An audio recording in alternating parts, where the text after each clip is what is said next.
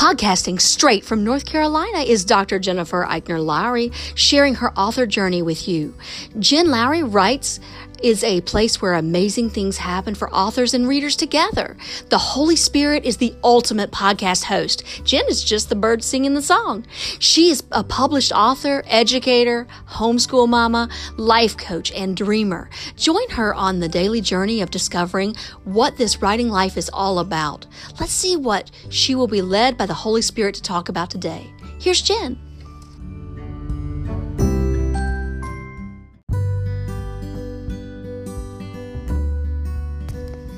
Thanks for supporting my Jen Lowry Writes podcast.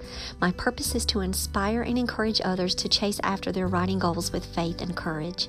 By hitting the support this podcast button and with your monthly contribution of 99 cents, $4.99, or $9.99, you are helping me chase after mine.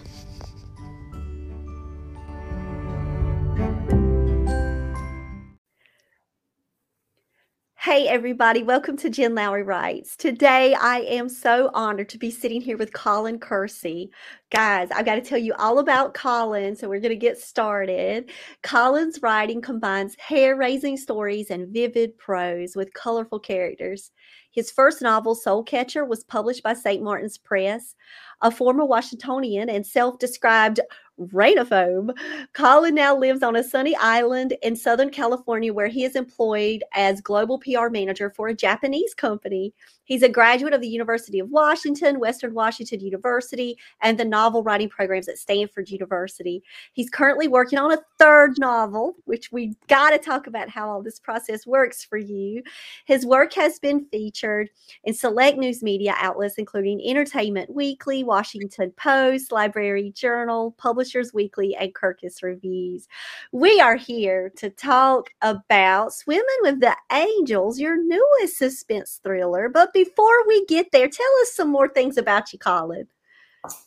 Well, I'm blessed to live on a little island in Southern California. We found it. Really, it was God leading us here. I'd always wanted to live by the water. And right in the middle of the pandemic, we found this little place in Channel Islands Harbor, a man-made island, and there was a home for sale at a wonderful price that we could afford. And of course, because of the pandemic, everyone was working remotely, which made this a perfect move. So that's a little bit about where I live. There's a view of the water in front of our home, and our boat, our little electric Duffy, is moored right down in a dock, maybe 100 yards away. So it's pretty idyllic. And as I said, I'm kind of a rainophobe. In Southern California, actually, we have a lot of wind, but not much rain. So lots of sun. So you traded one thing in for another, but peace and tranquility in your heart by the water. That's correct. That's every morning I wake up and thank God. So talk about daring courage in the middle of the pandemic to move and start over in a place, but also to rejuvenate your writing career. So there's a verse that says, God says, look, I'm doing a new thing. And I think if you're listening and watching for God's vision, sometimes he opens things up when you least expect them. And that was the case here. In the case of my writing, it had been in the back of my mind. I've been worrying about it for many years since my first book was published, because so many things happened in my life. I lost my father, my mother, my two sisters. I went through a couple of divorces, several job changes. And when I finally got the job I have now, I was traveling a great deal at the time. I was gone over 1 week out of every month and trying to be a good father to my daughter and just deal with things. And so writing really takes concentration and being able to put some time into it. And I was having difficulty focusing on one thing at a time. So I Meanwhile, my career actually was flourishing. So I stuck with marketing. I figured this is what God wants me to do now. And when the time is right, He'll show me, and then I'll start to work on this book again. So He never let me forget that book. He kept haunting me with the premise of it. And so I finally was able to get back to it and then published it this last July.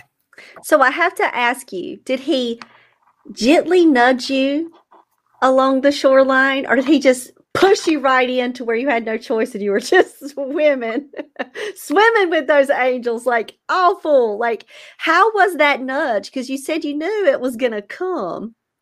Yeah, it's a little bit of both. So as I've said, I think sometimes as a writer, it's like the frozen tundra. You're just plodding along and things are not happening easily. And then all of a sudden, there's a breakthrough and things are just flowing and you feel like, okay, this is good. God, thank you. Let's roll with this. And so it's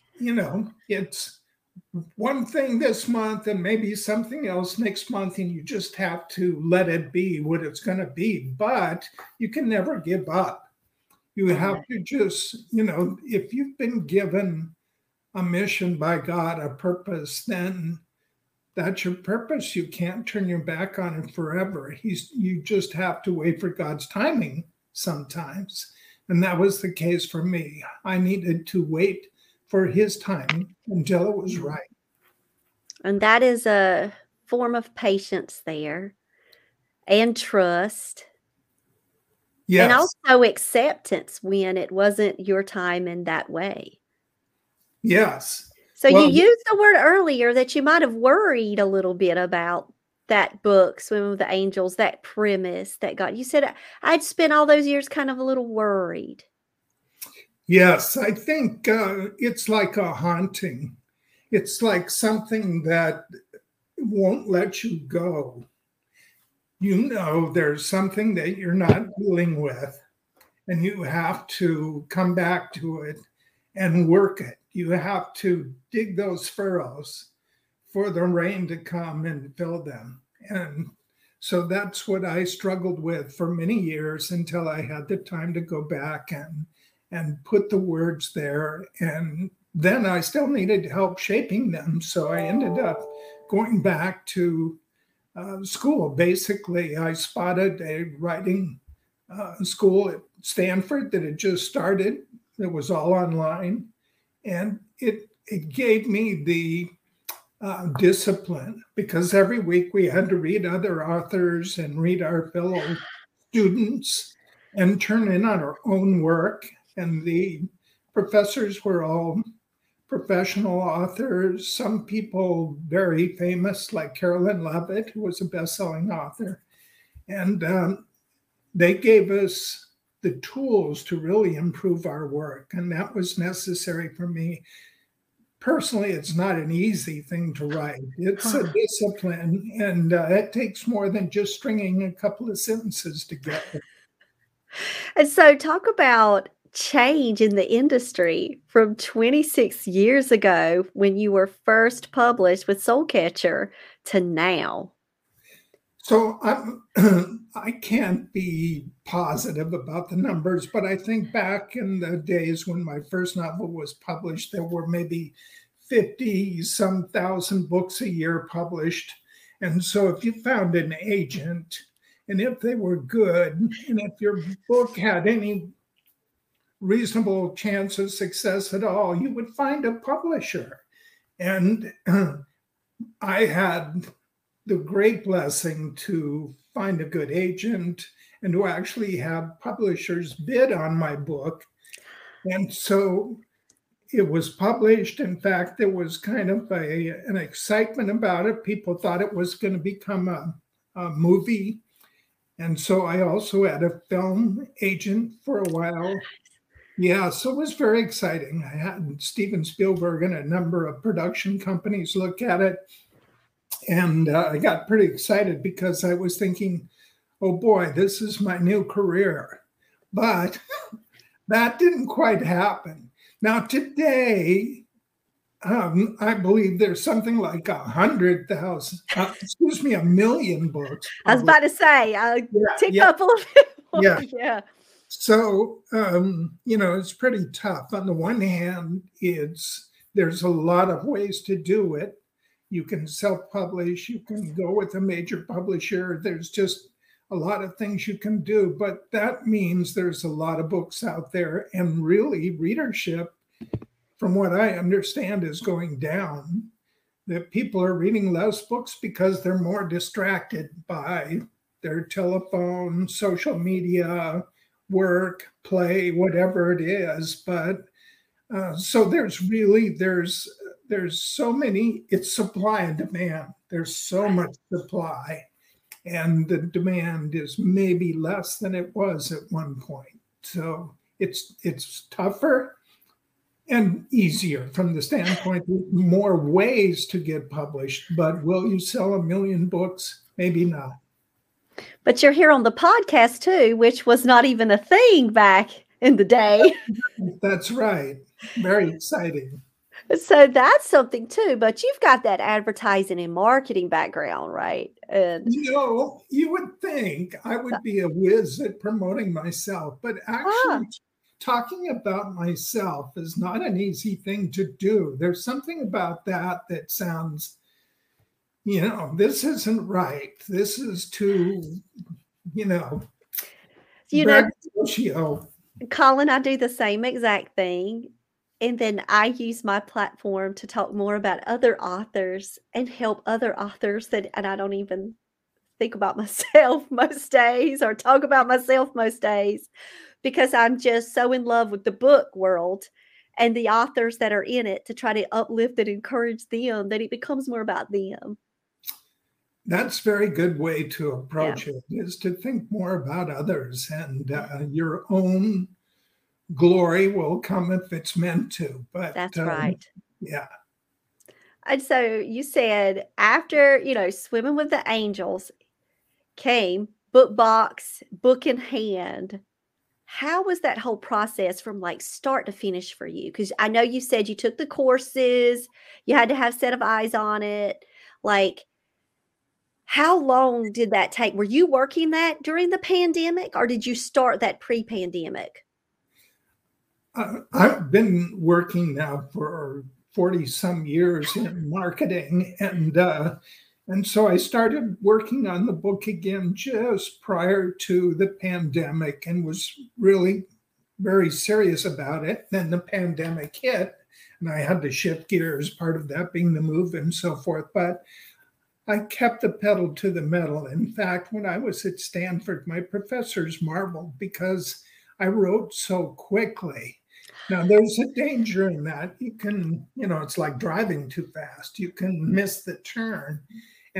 But on the other hand, it means if you discover that you're off the beaten track, and basically what we all want as writers, I think, is a map, right? Something to tell us how to get from A to B, because it's a long journey, and you need to have something to guide you. That's where people that outline maybe have a little bit, that discipline right, helps them get where they're going and not have so many splinters, offshoots of where they're supposed to go. So I still had to learn that discipline, and some of those classes really helped. For instance, one teacher, as an exercise, said, take one of your characters who's not a main character and write something in their voice and see what happens. I did that. Yeah. And so, as you know, that can open up things that you possibly never would have considered before. And in my case, suddenly I had another character to develop in the book as a voice. And she's the tragic character. She's the one who has been self-harming herself. She's blind, and she's grieving over the loss of her mother to cancer 10 years earlier. And she's young, and she's responsible for cooking and cleaning in the house. She has no friends, just a seeing eye dog and her family that she feels don't respect her. And so when my main character shows up on the scene, she thinks, oh Lord, this is deliverance. You've sent the man my mother promised was going to come for me. Anyway, all of that came about from this teacher asking us to do a little exercise. Wow. And that just shows you how your characters can surprise you if you just allow them that opportunity to speak. That's right. So discipline, what's the day look like for you? Do you have like a set routine? Like, I know you said, I really love the thought of the reading while you're writing and keeping yourself immersed with words, print around you at all times, because to me, that's what helps us grow in our craft is that immersion. So how did you balance all of that? And what does it kind of look like for you setting up that routine? I'm quite disciplined, actually. It changes from time to time. But when I get up in the morning, I'm starting to think about what work I may have. I work for a Japanese manufacturing firm, and I edit their marketing materials, public relations, web pages, all those kind of things. And so the first thing to do after I've glanced at the Wall Street Journal is to check the internet and look on my email and see what work I may have been sent. And then that takes over for the next few hours while I'm, earning my pay. And so I do that first. And then I might go to the gym, which is just a block from my home. And then I'm back here taking a shower, getting cleaned up, and then ready to dive into writing in the afternoon. And sometimes that's only a few hours.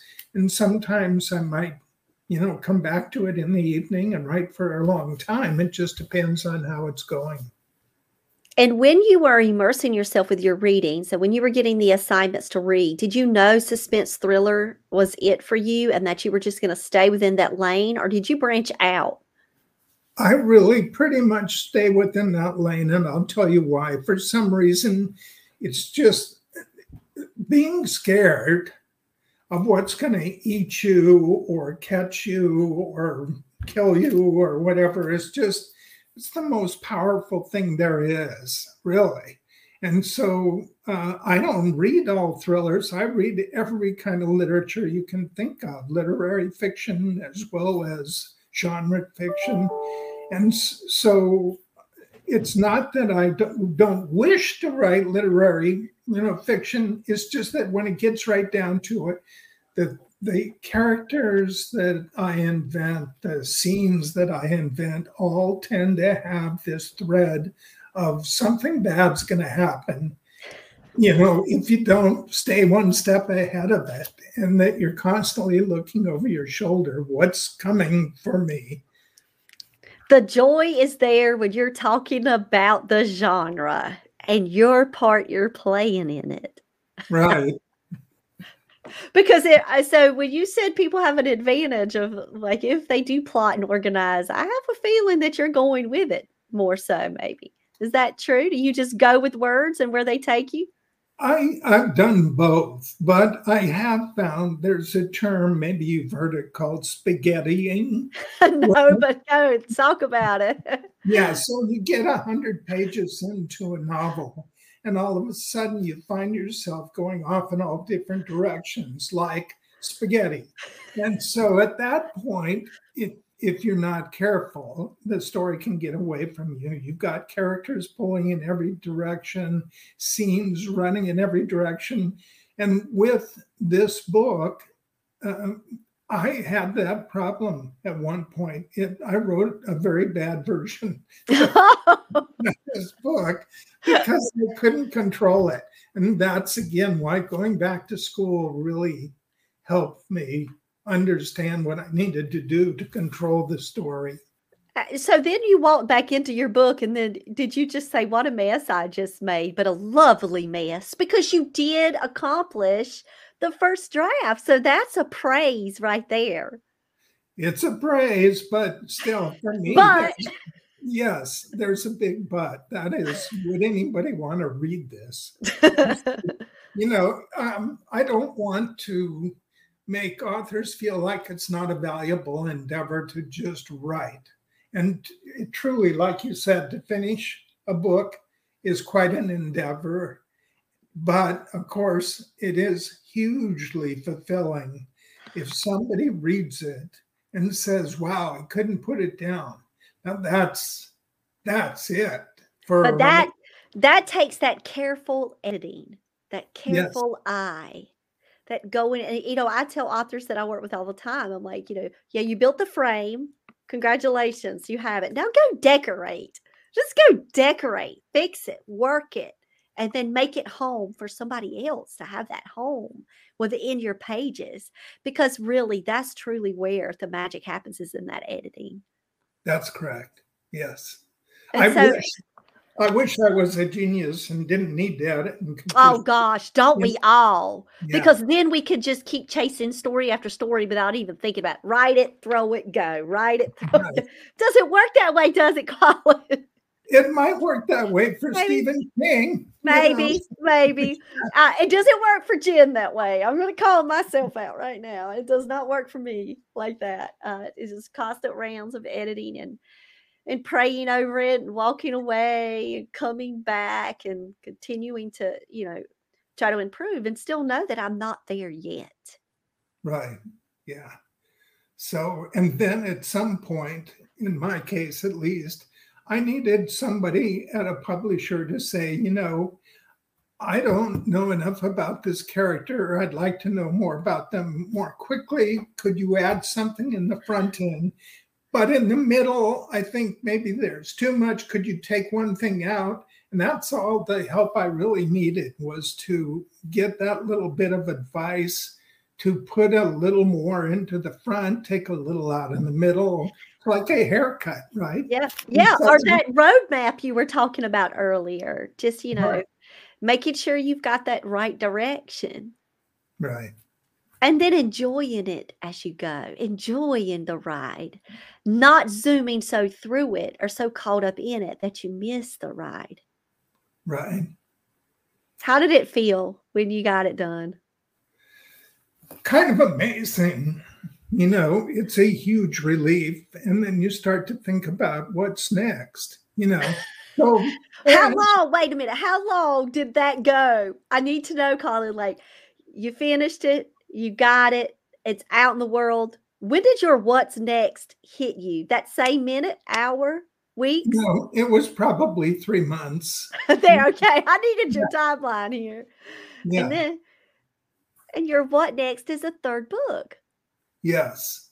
So I'd like to say that everything that sales are just going gangbusters with the second book, because that then would maybe help keep me inspired. But not every day is, hey, look at how many, sales you had yesterday. That's not happening on a regular basis. So I just have to keep working, because that's what I'm here to do. It's, my philosophy is to be faithful and be fruitful. And so every day I get up, I'm thankful, and that's my mode of operation. And mine is honor the blank page. Just honor the page. Very nice. And the Holy Spirit is right there with us as we move through this life. And it's about that joy of following the call too. Very true. Because we do sacrifice time. We could be doing other things with our time. Most definitely. And not be haunted for 25 years by a story you couldn't finish. Yep. So I look at it, like the calling, but I look at it as the joy. And it doesn't equate to sales. It just equates to knowing that I'm doing the thing that brings me that internal spring, that joy. And as long as I can continue to do that joy, I'll praise God. And then if God decides to say, no, not for you. Let's, this is it. Your time as a writer's over. Then I know that the Lord will step in and guide me in a new path, in a new way, and I'll find joy in whatever he calls me to do. But I find that it's, I can't look at numbers. I can't look at sales. That's not where the joy has to come from, because that's fleeting and that's passing. Like you said, that's based on conditions. That's very wise. There are some people, I think, who playing golf or, being with friends, that's really their purpose. Or eating has become their purpose at a certain point in their life. And so to have something that you find joy in, not just a grandchild or a child, but also something that actually is from your inner self, that you're to feel like you're part of the vine. You're growing, and you're using what God has given you, your tools, to maybe help one other person, maybe many more. That's quite a fulfilling thing, right? We just have to keep our eyes on that purpose versus how many books did I sell today or not sell, right? Yeah, that's it. Because that's the longevity. And that's the motivation, Correct. Yes. It's so nice to meet you and to hear another author speak that way, because frankly, they're not all that way. Well, then that's great, because this is a business, and we do look at bottom lines, and we do know that this is a business. Right. However, to keep us in this business, to keep us going in this business, no matter what the climate is, no matter what the market, no matter what selling or hot or now, God is forever and enduring and faithful. And we can be that, way to him and serve him in this. Because, the Lord can, supply my needs in other ways. And even the pandemic can't stop you. No. It's just a thing. Just something you deal with, like the rain, or, and whatever. It's hard. And so many people have lost people. Yes. And so many people have been separated from their hopes and what they thought their future would be. And it's not that way anymore. But words matter. Stories matter. And if we can do that, if that's the part how we can contribute, let us just keep doing it, Colin. Let us just keep doing it, because words matter. I agree. As I mentioned earlier, I lost my mother, my father, my two sisters years ago, but my wife lost her son, who was not that old, to cancer a few years ago. And really at that time, I realized that God had put me in her life to help her get through that period. And I was just someone she could lean on when times were really tough, and she desperately needed somebody to lean on, because it wasn't easy, and it's still not easy today. She's still grieving. And so I get to write. That's my lovely gift from God, but it's not the only thing I do. I'm there for her. I'm there for others. We all have a purpose that's not just pouring out ourselves, but also looking around and being there for other people, because we all need each other. That's it. That's it. So whether it's a spoken word or just a side-by-side comfort or a written word or sharing the word of the Lord, whatever it is in those moments, it's about being together. Very true. Love it. Colin, I've loved having you on the show. So nice meeting you, Jen. I wish you were next door and I'd run over for a cup Yes, of we can have coffee, tea. What do you like? Do you like coffee or tea? That's my last question for you. I'm a coffee person. Oh, okay. Double chocolate coffee? I've never had that. That sounds like it might stop my heart. Oh, double chocolate coffee. It is a generic brand from Target. Absolutely am in love with that coffee. I went and bought 5 bags to keep in my cabinet. Wow. Okay. So I don't run out of double chocolate coffee from Target. Because we don't, trust me, I love it. Yeah, we can have coffee together.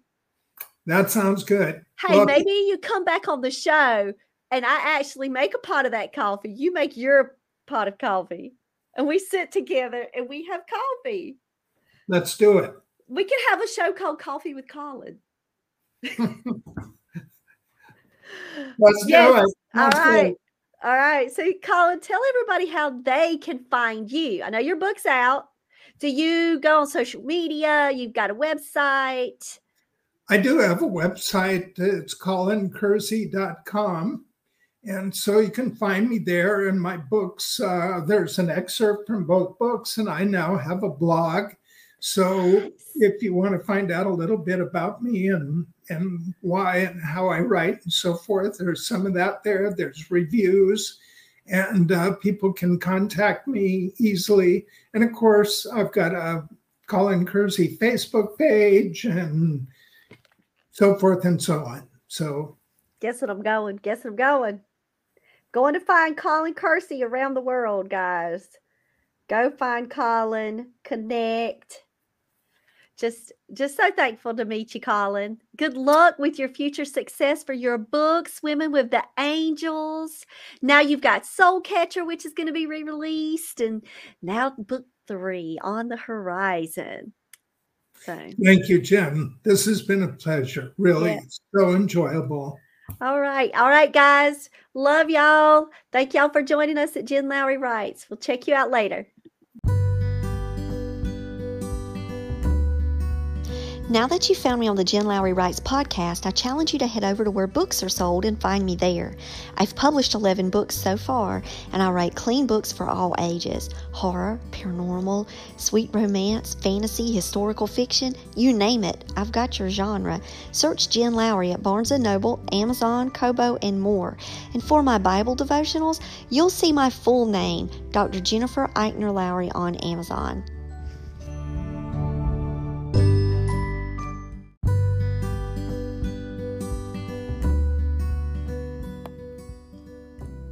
So I challenge you today to go out there and write something inspiring and share it with the world.